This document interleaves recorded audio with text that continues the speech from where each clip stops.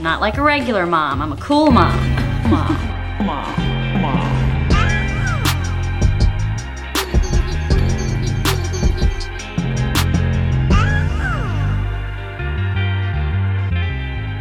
Today's episode is sponsored by Osea Malibu, the original plant-based, results-driven skincare line. Go to OseaMalibu.com and use the code COOLMOMS at checkout for $10 off your purchase of $90 or more. The offer is valid through January 31st, 2021, so we are going to get you right for the new year. Now, it's free shipping on U.S. orders of $75 or more, and there's always free samples in every purchase. Hey, Cool Moms. So last episode, I discussed a lot about family and family dynamic and just some of the generational stuff that we all are working through, which still really informs what I've been thinking about recently in motherhood, now that the holiday season is coming up and all of us are really having to be more thoughtful and considerate of how we celebrate holidays, if we celebrate holidays, if these holidays still resonate with the direction in which we want to move our families. So that's what I've been thinking about. And as much as I would like to really eradicate all that which no longer serves me, I'm also realizing that so many things are difficult to avoid, no matter, well, I won't say no matter. And at least in my particular case with the school that I'm sending Sargent to,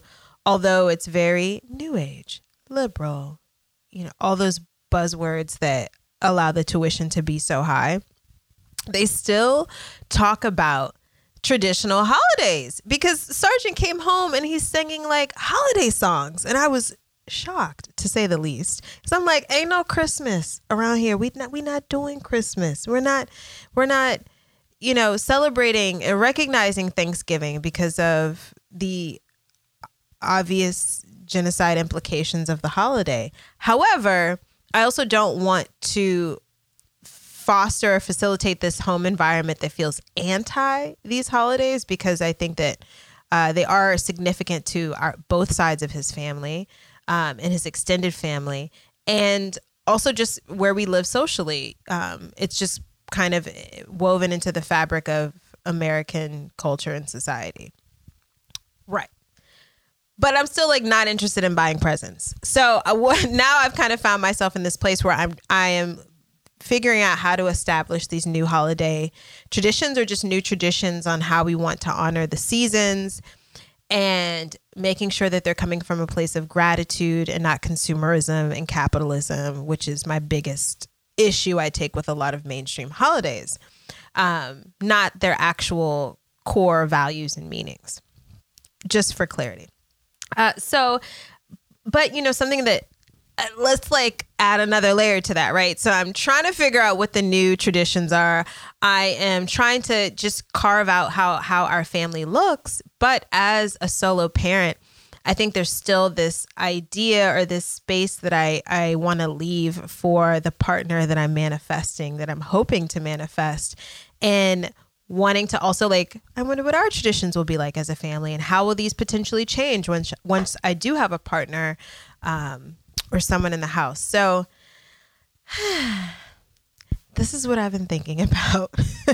This is what the holidays has kind of unearthed for me. So I'll keep y'all posted on what I decide to do. I will say that we had every intention of having a feast this Sunday with a really great family friend, Antoinette, but I ended up just getting my hair braided instead. So I don't know. It's a work in progress. Now, speaking of partners, it is still cuffing season. We are just really crawling into cuffing season, and it's also still a pandemic.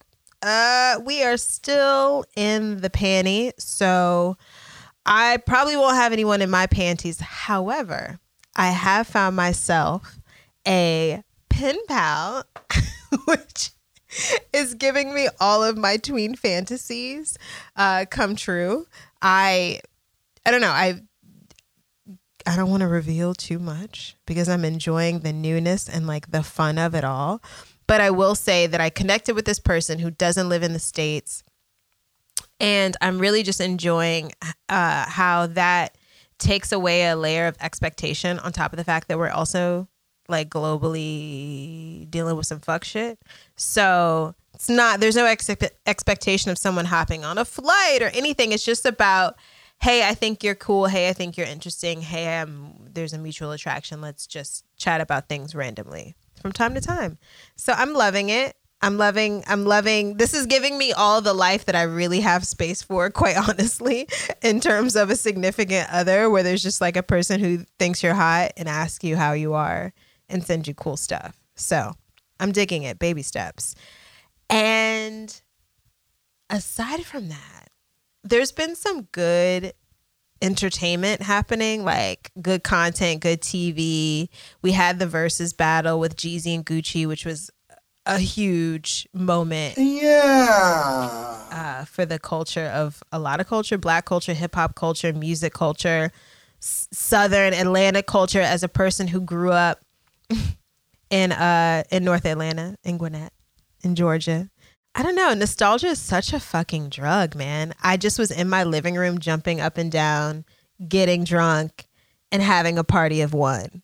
And trying to also get Sargent to be as hype as I was about the battle and all the hits. And also laughing that Jeezy actually had a hit called My President is Black. And it was good. And I still was singing along to it. So whatever, that was great. And then aside from that battle, spoiler alert, this is a spoiler alert. I have been so deep into The Undoing. And after a bunch of people kept recommending it, I finally caved and got this expensive ass HBO subscription. And I'm so happy that I did.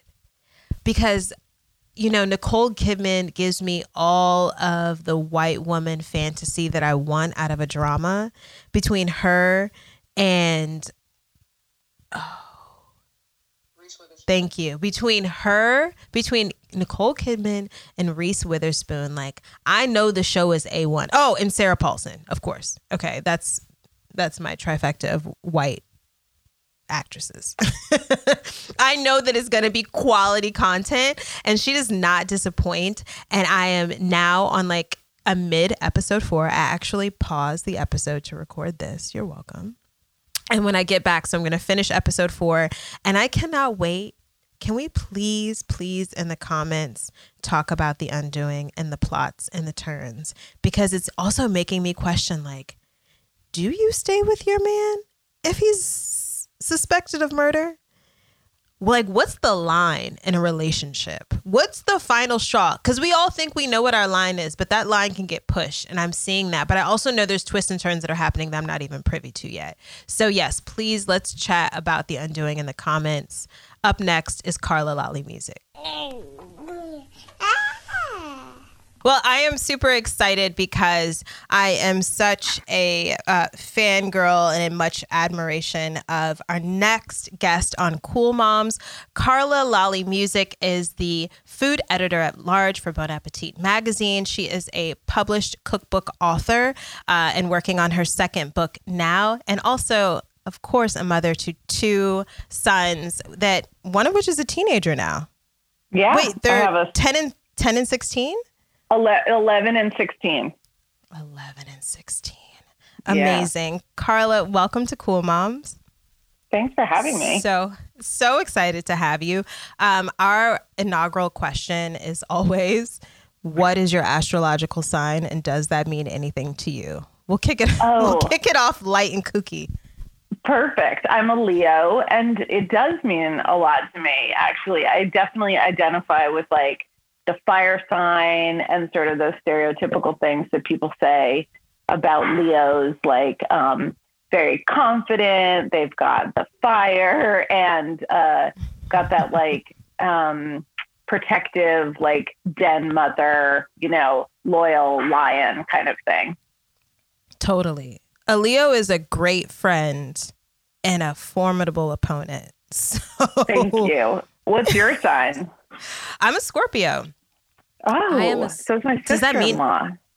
Okay, what's she like? What is that like between Well, the she's two? a dragon in the Chinese astrological. Yes, and me too. Yeah, really? Yes. So I don't know if this is true for you, but like super sweet and then could kill you. Absolutely. Okay. Yes. Out of the way. So I'm glad you know me well. Right.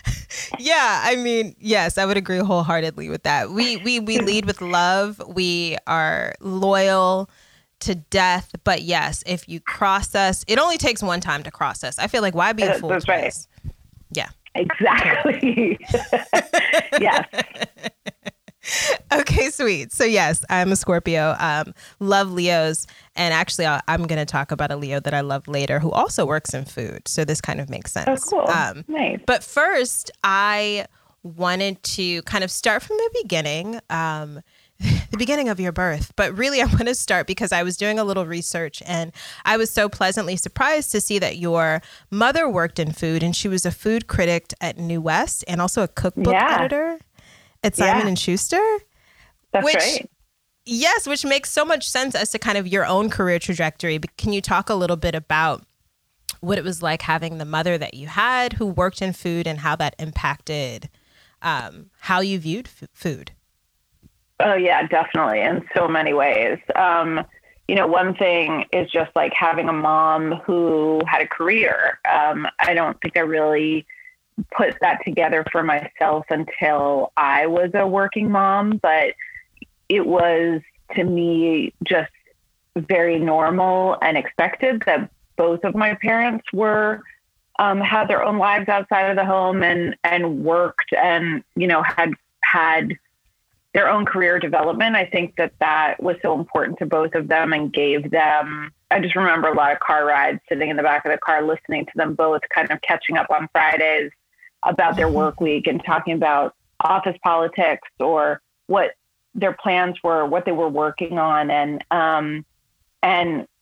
as a grown up, I realized how, full her life was, right? You don't think about it necessarily as a kid, like what the life of your parent is. But I think it was really important to her that she had kids, but also had a job and had her own income and her own career. So she's been very inspiring that way to me, but she's also an amazing cook. And so I grew up, eating great food because she was such a good cook. And she also, because part of her job was to eat out and she was friends with chefs. So we went to restaurants a lot too. And I think that shaped me for sure in just having had a lot of delicious tasting food and loving being in restaurants, but also once I started cooking, I didn't necessarily have the skills to cook, but I knew what good food was. So she's inspired me so much in that way. I love that. And if anyone listening knows people who work in the restaurant industry, knows chefs, like knowing a chef or a restaurateur is such a game changer for how you go out and how you dine, because it's a totally different experience. It's a totally different as a kid, we would go out, and the worst thing that could possibly happen when you're a kid is that the waiter comes over to the table and says, "Oh, the chef is so happy you're here tonight, and he'd love to prepare something for you." And as a kid, I learned what that meant was I'm probably not going to have fettuccine Alfredo, and would be so bummed. Right. Totally. Yeah. I'd be like, "Oh no, can I just have blue cheese dressing?" My ideal dinner was a wedge with blue cheese and, fettuccine Alfredo for my main course. Still very solid. Yeah. Still a solid meal. But, aside from your mother working within the food industry, you also grew up Italian American. Mm-hmm. Yeah. And did you grow up in New York? I did. I was born in Los Angeles. And then my parents moved back and forth from New York to Los Angeles, always for work a couple of times before I was 8. And when I was 8 years old, we moved back to New York, for good. But my parents grew up in Jersey.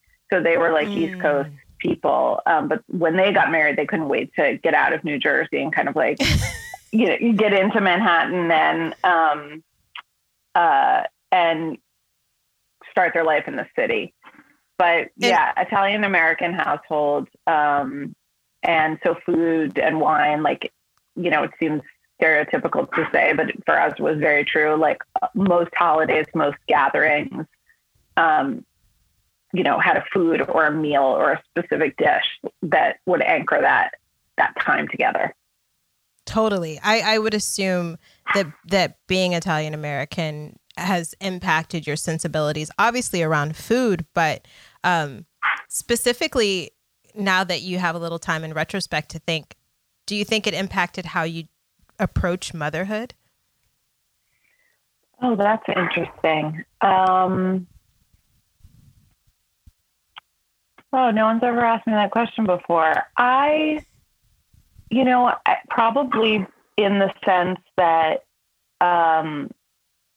family was super important. And there is, I think in Italian families, like the role of that matriarch role as being kind of the anchor and a provider, and definitely like the person who nourishes. And my mom is very much that person for all of us. And I think my relationship with food and motherhood, I talk about this a little bit in my second book. A lot of my idea of motherhood, I have this image of my mom cooking meals for us that she didn't necessarily eat with us. So there was like the dinner she would make us on, my sister and I, on Saturday, like early, and then she would cook a different meal for her and my dad. So there was this sort of like, if you were sick, there was a certain food that she would bring me. Or if you were, celebrating, there was a certain food that she would make. So there was a lot of like cooking around nourishing and like showing love for other people through these acts that were like very, there's a lot of physical pleasure obviously in eating. So I've definitely equated like emotional support with through food. Yeah, someone cooking for you. And then when I became a mother, like when you're pregnant, you start thinking about what you're putting into your body, because that's what you're feeding your child for the first time before that child is even born. Right. So that was sort of like the first time thinking about how I nourished myself was actually nourishing my child. And then through breastfeeding, it was even more like, I literally am the food. Right. I've become the food. Like it doesn't get any more intense than that. Agreed. And I when I became pregnant, I feel like I'm about to tell on myself, but it's okay. I am very cautious and conscious rather of what I put into my body.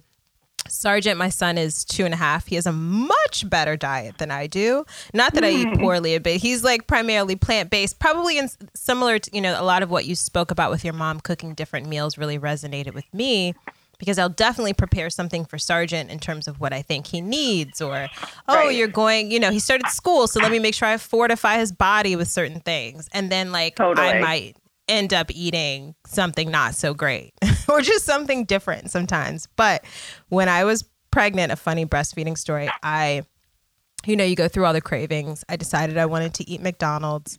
I ate McDonald's. I breastfed Sargent, and his gas was horrific. It was like smelled unlike anything he had done before. And I was like, oh, this is the McDonald's. This is awful. Wow. I've got to make better choices. Like maybe not McDonald's while I'm breastfeeding. I'll just take McDonald's backlash, not so much for Sargent. But your career trajectory, I'm really curious about, because you went to Brown and you studied, I believe, culture and media, modern culture and media. Modern culture and media, yeah. Yes, which, I mean, obviously food is a huge part of culture, but seems like maybe a bit of a departure. Before going to culinary school, what did you think you would be doing when you went to Brown? What was your idea of your future? Yeah, I did not think that I was going to have a career in food, for sure. I thought food was something I loved, and it was definitely became a hobby. I started cooking for myself in college just because that was the first time that I wasn't eating all these great home cooked meals and realized cafeteria food, left something to be desired. So I had to figure out how to eat. That was really when I started, asking my mom, like, how do I make this? And she would talk me through it over the phone. But I studied modern culture and media, which was part of the art semiotics program. And, I don't think I was thinking about what I was going to do after college. I think college is one of those times where one of the last times, if you're not working through college, with both of my parents had to kind of work their way through college. I had, this very luxurious experience of going to school and not having to work, and you can just indulge the subjects that you're interested in. And I was reading a lot and like doing critical theory and taking like feminist literature classes. And I was having a great time. I don't think I was, my dad would sometimes periodically when my grades would come home, he'd be like, he would see my, transcript of like what I was taking. And he'd be like, poli-sci? And I'd be like, no. And he was like, what about like math or a science? And I'd be like, no. And as long as I got, good grades, like he kind of let me do that. And I worked in book publishing immediately after college. I worked for this small independent press called Grove Press. And I like moved to Seattle to work for them. And then I came back to New York, and they were called Bay Press.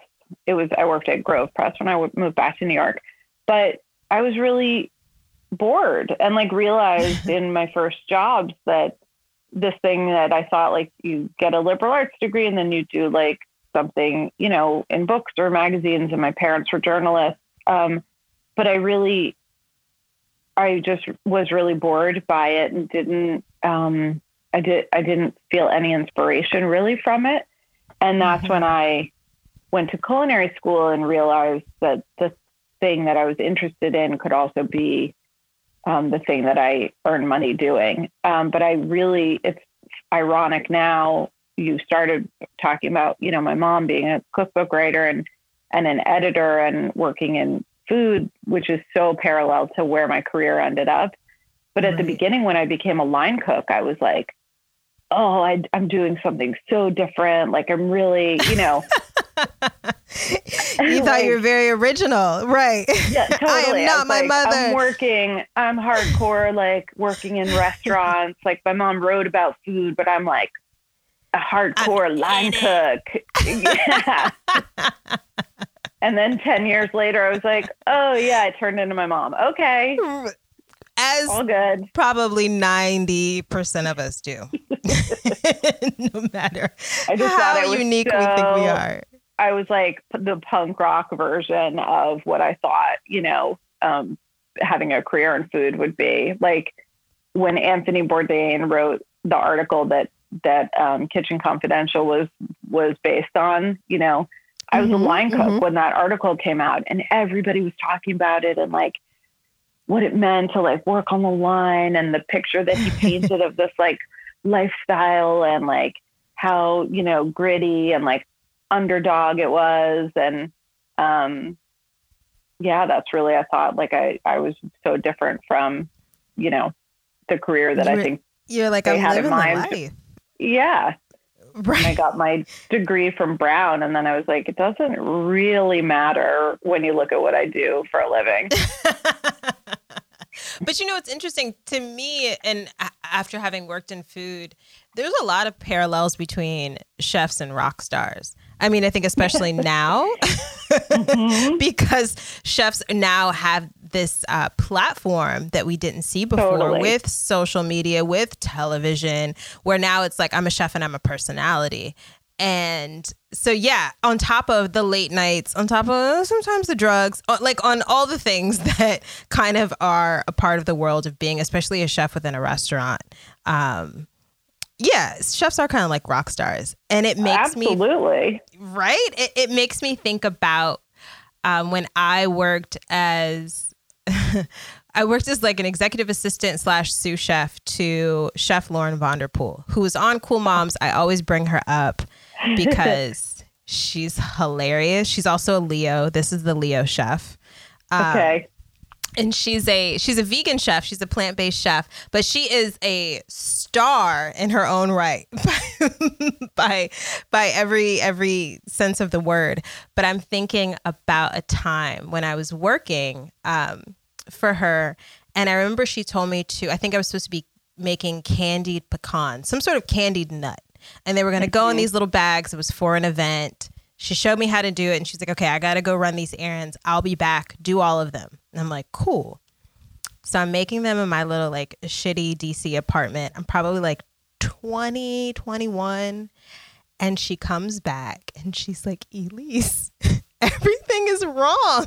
This is not a candy nut. Like I didn't melt the sugar. It was gritty and grainy. And she was just, yeah. And she was... We'll say she was disappointed, to put it nicely. She was pretty disappointed. And then nuts are expensive. And like, of course, the event was that day. So sure. Right. Of course. So I think a lot about that time and like really dropping the ball. Amongst a few other times I dropped the ball when working with her. And so I would love to know about a time where like the stakes were kind of high and you dropped the ball in the kitchen. Ooh, I mean... There's one night of being a line cook that it haunts me. And it was just, I think it was a Saturday, right? So Saturdays were especially like usually the busiest night of the week. This was when I worked at Union Pacific. And on Friday, I left at the end of my shift on Friday thinking I was so set up for Saturday, like that I was so ahead on my prep that I had like extra of everything I needed and that I didn't have to come in as early as I usually would on Saturday to like do all of my mise en place.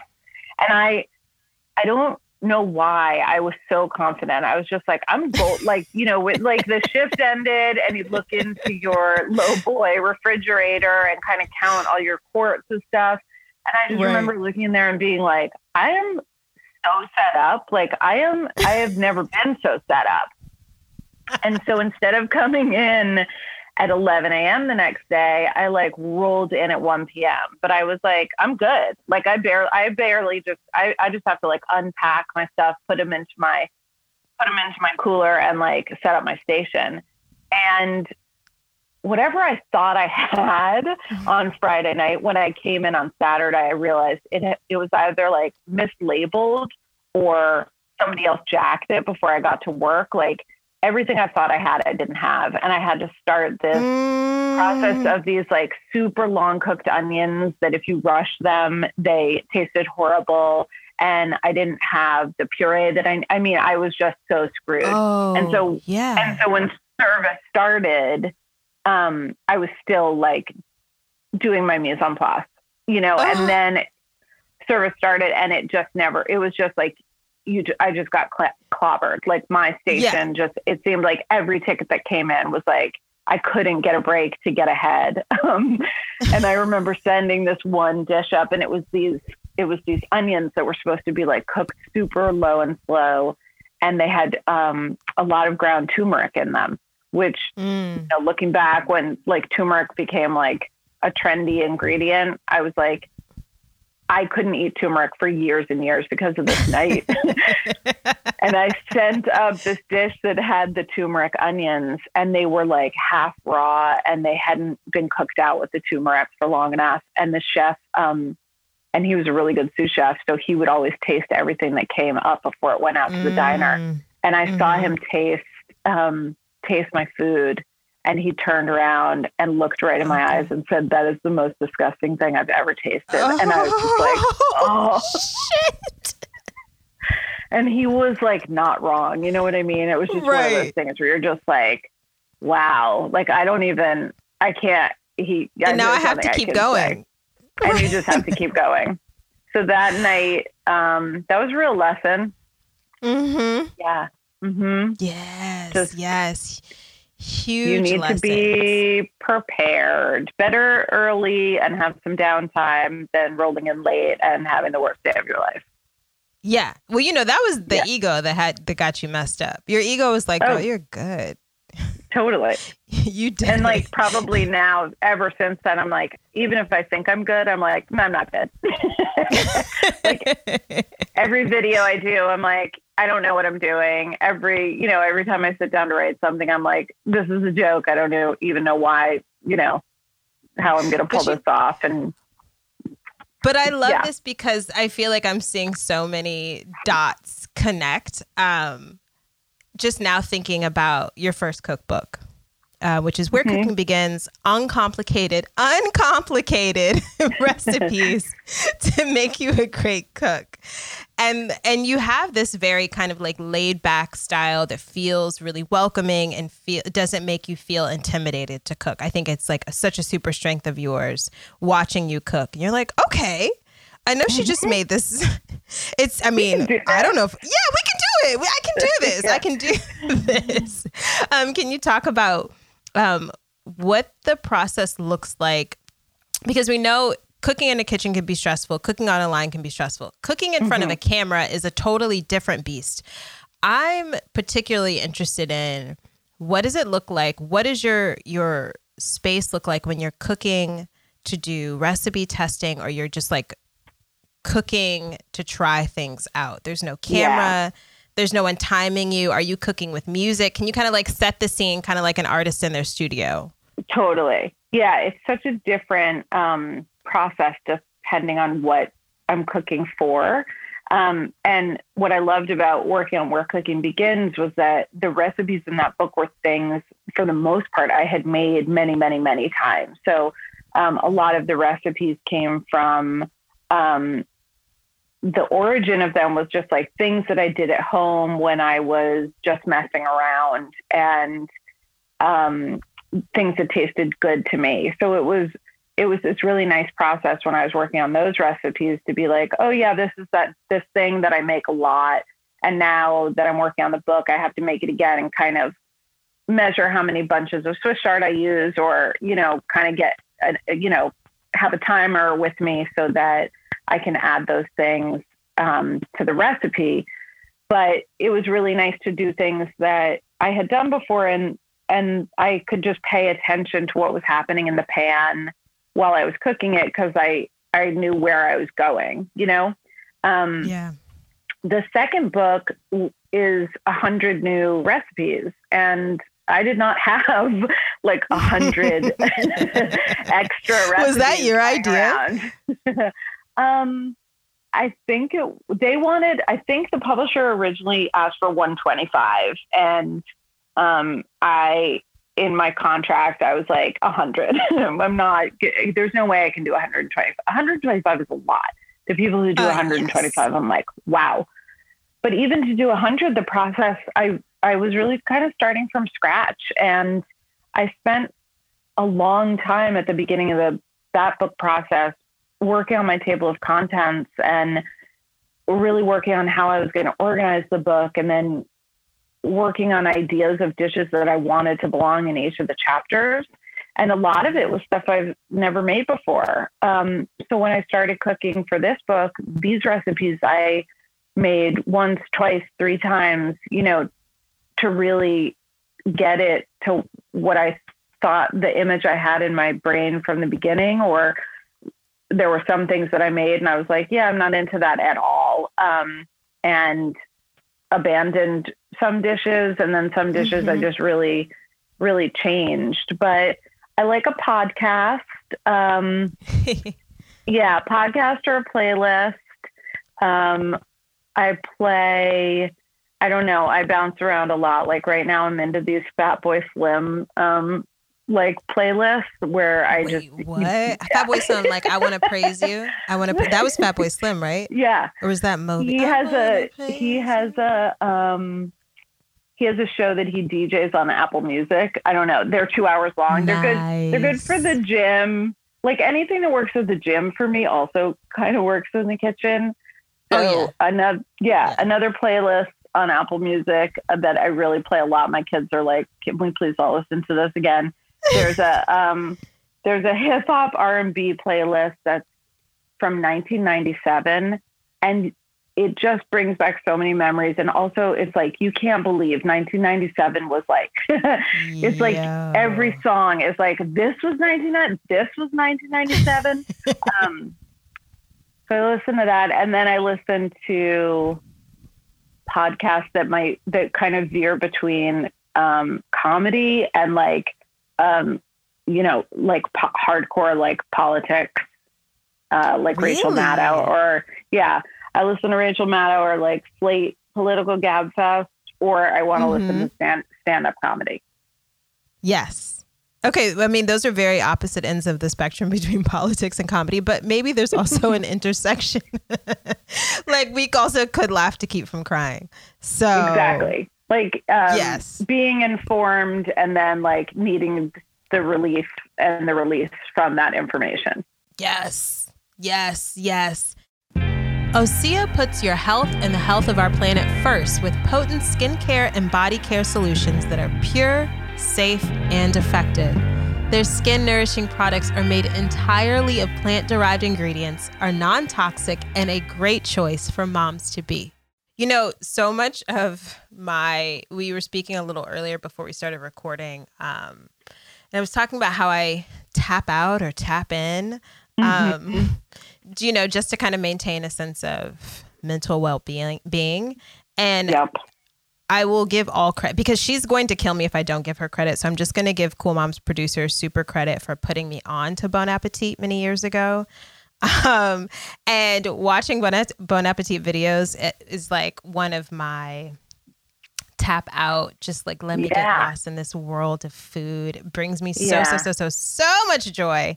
And watching you is awesome because especially I think on like verticals like Back to Back, where it's like non-food people and you doing your thing. And many people, I mean, maybe not many people, some people can cook.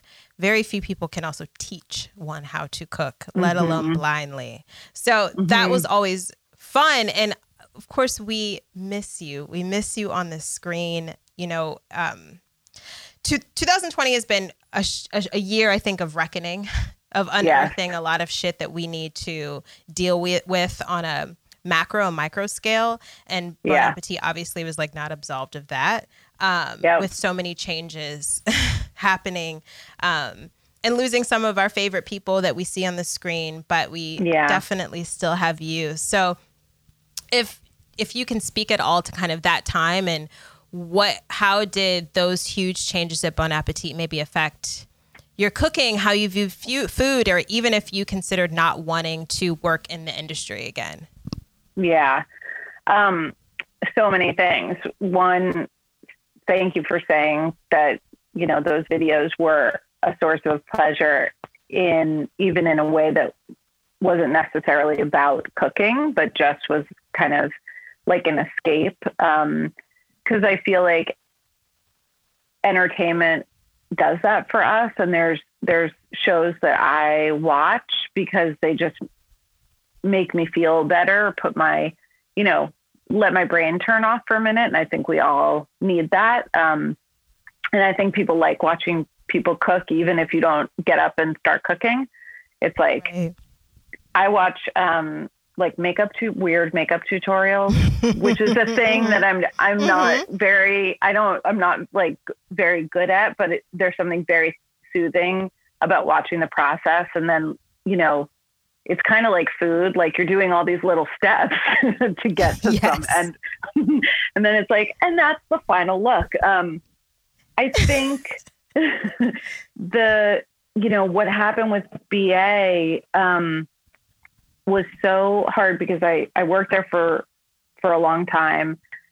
I had so many close friends as part of my work environment. And when the fallout with the work environment at BA, with the racism, with the pay discrepancies, with the, intense kind of unequal treatment of hosts in video, but also a lot of issues around recipe perspective and choice, and like what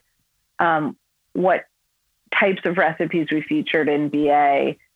When that all happened, we had been home because of the pandemic.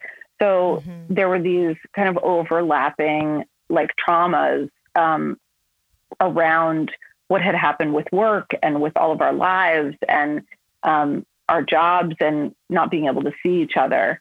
And it made it so hard to go through the convulsions around everything that was happening with the workplace, and then also not be able to have face-to-face conversations with my colleagues who were all having very different experiences with what was happening. So that, was just really, it was upsetting.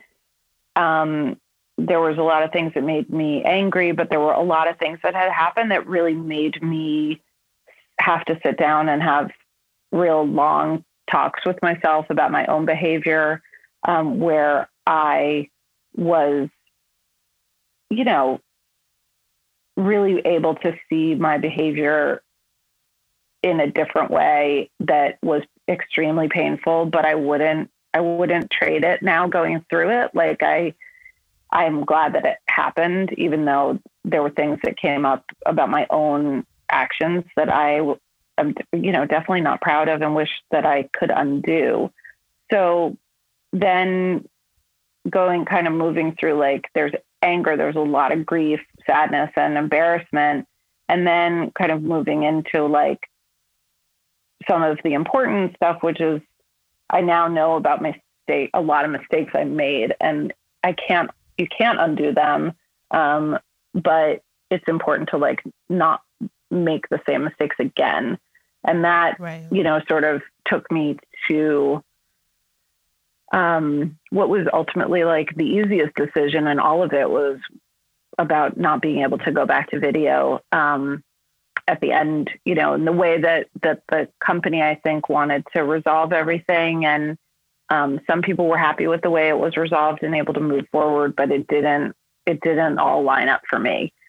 So it's tough, but, and I miss, I miss people, cause, a lot of us, like, we haven't had any of us the experience to be able to go to a place and see each other face to face. I think that's been like one of the hardest, the biggest losses for me is in that,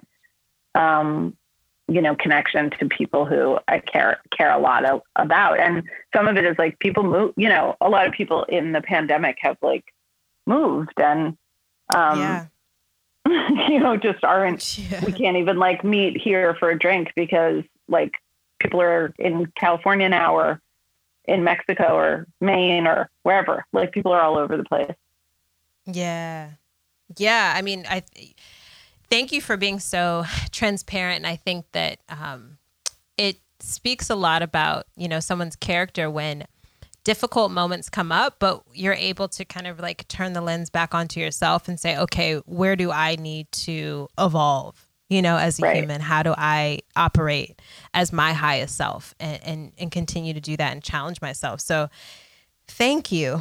We miss you tremendously on this screen, but totally respect, respect where you're at with that. And I'm also wondering, as a mom, what did you kind of translate those conversations and talking to your sons? Did that open up larger conversations? Oh, big time. And that was another big part of it, was like being at home. So they were home. I was home. They were hearing all of my phone conversations. I was obviously like talking about it a lot with my husband and trying to talk about it a lot with my kids. They had been in some of these videos with me. They knew all my coworkers, and it was, I think they saw me at like some really lows, and I tried to be as transparent as possible with them about what was going on and my role in it. And at the same time, there were Black Lives Matter protests happening every day. We live really close to Barclays Center, so that was like a daily main hub of activity. My son and my husband were doing bike protests. So it was just like a lot of opportunity to talk to them about trying to be better, having awareness around the issues that were happening in politics, but also in this workplace. And they helped me a lot. I think the thing about having a teenager and an 11-year-old, like, I don't know, they were really, really smart and like thoughtful, and also I think trying to like be better, and also going through their own version of looking at their own school and like pointing out problems that they see there with the administration or with the student mix or the pressure that you get as a teenager to the right thing on social media. We talked about that a lot with my older son, where his friends are kind of like, how come you haven't posted about this, or this? Like, you have to like, yes, you have to, you have to say something. And then he would be like, I'm a white guy. Like what like also part of it is like me not speaking, and he's sensitive enough to be like, actually, shouldn't I just shut up? and and feeling this pressure to like, sometimes, but you still have to say something. So what's the thing that you should say? And like, that's really tricky, as a teenager. And I was going through it, like social media went from being a very friendly, fun place to like, maybe not right now place, Yeah, it turns into the gauntlet real quick. I was like, wow, when you're hot, but when you're not. When you're not. Yeah. They're ready to throw you to the wolves without a doubt. But like, how powerful of your son to be able to recognize that though and be like, know, and I think it's something many of us adults are still trying to navigate, like social activism, social media. Right. Where, how do those two worlds collide? Because, you also don't want to be performative. And I think, right. And we're seeing a lot of that. And it's easy to fall into those traps. It's very easy. But again, seeing someone with such a huge platform like yourself, not just say, hey, what's going on at my workplace isn't okay, but saying, hey, not only am I not okay with it, but this is how I'm going to make changes to make sure that I'm comfortable with the work I'm doing, I think is super admirable. And more than anything, that's such a great lesson, as a mom to teach your kids, leading by example for sure. Yeah. There's things that like you also do in your personal life that you're like, if it's in your personal life, it's not going to be part of social media. People want to know, like, what are you doing about X, Y, and Z? And it's like, I'm doing things, but there's a lot of, there's like personal one-on-one conversations that frankly are like nobody's business but mine, right. And finding the right, sometimes you just need to be able to say like, I don't know what to say right now, Yes. So important. But, we are excited for you to come back and wondering, Thank you. will we see you back on our screens anytime soon? Will you make a return in some capacity to doing video work? Yes, 100%. Working on that now that like the bulk of the work on book 2 is done. The shoots are done and the recipe development. There's like a nice period in the production of the book where the work shifts away from me. So the designer is designing and the copy editor copy edits, and you kind of get this like, oh, I'm over the hump, So I'm working on videos, and I will be able to announce that soon.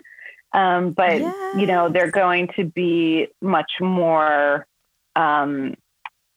personal because it's just me in my house.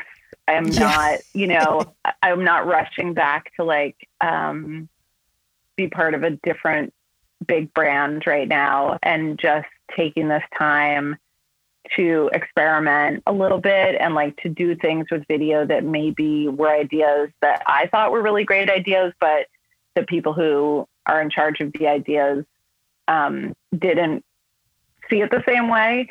So, Right. you know, having a little bit of time and experimentation to be like, no, I actually do think that's a really fun idea. And like, if I can just figure out how to do it, then I can just do it on my own. So Yes, I'm going to be autonomy. yeah. And you're like, if it works, it works. And if it doesn't, then I only have myself to have a look back meeting with and be like, well, well, Carla, you tried it. Well, and Carla, like, right. This was a cute attempt, but not this time. Wait, listen, Carla, because last night, speaking of you tried it, last night, now this could be me, so I could be telling on myself, but it was late at night. I had like smoked my little joint to calm down from the day. I'm looking at your Insta story, and you had like a montage of videos where you spelled the word hiccups. Yeah. And then you pan to a cat. And I was like, what is going on, Carla? What is this me? Is it me? That's so funny. What was I mean, I will say it was odd, but I felt also connected to you in some sort of personal way. It's funny. It's like some of those things you're like, the people who think this is funny are going to think it's funny. And then the other people, it's just like, unfollow. I'm sorry. It's okay. Like, it doesn't work for you. Yeah, I think while you were having your little joint, I was like, you know, Sundays might as well be Thursdays, might as well be Fridays. Right. So I had an outdoor like at 4:00, but it was pitch black because now it's daylight savings. I'd had a cocktail and then I had a glass of wine with a friend, and then I came home and had like a couple more glasses with dinner, and then I got the hiccups. Yes. Which, if you're just tipsy enough, think is like amusing. So totally. I was amused. Yeah. I wasn't quite tipsy in that way, but I was super amused. So thank you. Just wanted a little backstory, see if that's something we can anticipate more of in your experimental video content. A little, you know, unfiltered. Yes. Yeah. Whenever you post a video like that, you'll get a ton of DMs with hiccup remedies. There's so everybody many. wants to fix things. Yeah. People were like, bite a lemon. I had like breathing exercises other people were telling me to do. And you're like, no, I just drink wine. It's cool. It's fine. It's cool. They'll eventually go away. Yes. Do you have the name yet for your second cookbook? I do, and I think it's the name, but I think my publisher is going to would get mad at me for saying what we think the name is right now. Okay. But soon enough, and like as soon as I'm allowed to say what it is, I will make sure to post that on Instagram. I think probably I'm trying to figure out pre-orders won't start for 3 or 4 months. So okay. So great. We'll that's something to look forward to in 2021 is Carla's new cookbook. Thank you. Yeah, it's a phrase that came from our family life, and it's something my dad says all the time. So that's where the inspiration for the book came from. Ooh, okay. Yes, personal. We love it. And before we get into our next segment, I would love to close things out with what has food taught you about yourself? Food has taught me that actually I had a creative skill because as someone who is tone deaf and can't draw and is just a pretty average dancer, I always I don't play an instrument. I just didn't think that I was quote unquote creative. And when I started cooking, I realized that it's a technical skill that also was a way for me to express myself and experiment and try different things. And I realized that was my creative skill. So think that's what I've learned from food. Yeah. Yeah. Of course you're creative. We see it all the time. But yeah, awesome lesson to learn. If you'll stick around for our next segment, Ask a Cool Mom, we've got a question from our Cool Moms community. We have Jasmine, who is 34 from Arizona, and she's the mother of a 9-month-old girl.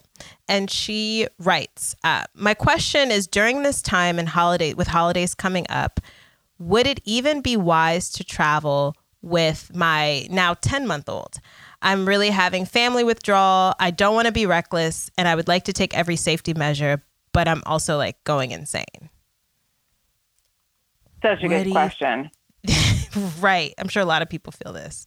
I think a lot of people, whether they're getting on a plane or not, are really thinking about how to be together and what the holidays, mean if you don't gather under one roof. And I think everybody has to measure that for their own family and for the people that you're going to be with. My parents are in their late 70s. My dad is immunocompromised. What it means for us to get together for Thanksgiving, is complicated because there's no amount of risk worth possibly bringing COVID into their house. So it's funny because I think the gatherings are going to be smaller this year. And I think that there's definitely ways to travel safely. I know a lot of people who have gotten on planes and been totally fine, but, can you get to your destination and have a few days to make sure that you're okay, or get a rapid test before you join up in somebody else's household?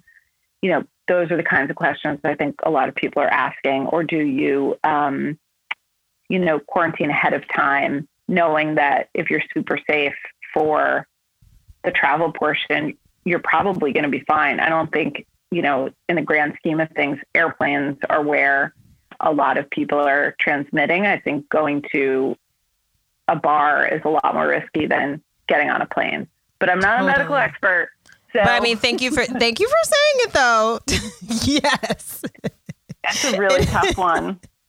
It is a tough one. And, I also think it's probably a year where a lot of folks are going to start new traditions and figure out how to pivot, whether that's maybe, we cook a meal together, or we cook a dish together on Zoom or on FaceTime on some sort of video call where we feel like we're connected and we're doing this activity together, but maybe we can't be face to face. 100%. And I think, it might be a relief for people to be like, we don't have to make the whole turkey. We can make 2 chickens, and it's still, what's important is like the connection or the time. I've had a lot of Zoom, lunch and coffees and drinks with people, and it's really nice, and it's like, I mean, it sounds callous, but it's better than being dead. So do it over the Zoom. Carla. Yes. I didn't know that's where that was going. But yeah. That's literally what my therapist said to me. He was like, there's being dead, and then there's everything else. So it really helps put things in perspective when you're deciding whether or not to, in my case, it was about going to see my family. And I was like, oh, well, when you put it that way, it does make the decision making. Exactly. Yeah. And just getting us, creative and how we stay connected. Yes. Like this virtual conversation between the two of us on different coasts. Carla, thank you so much for your time and your energy and your candor. I know that this conversation is going to resonate with so many folks. So we appreciate you and we love you at Cool Moms. Thank you. It was my pleasure. And I'm really glad. I feel like we were in the same room. Oh, good. I'm glad. That's why I had my wine. I should have told you to get well, maybe you didn't want a cocktail right now, but I had my wine. I had a big glass of hot water. So it was good. All right. Well, show me up. That's okay. I had some Lambrusco for the two of us. Until next time.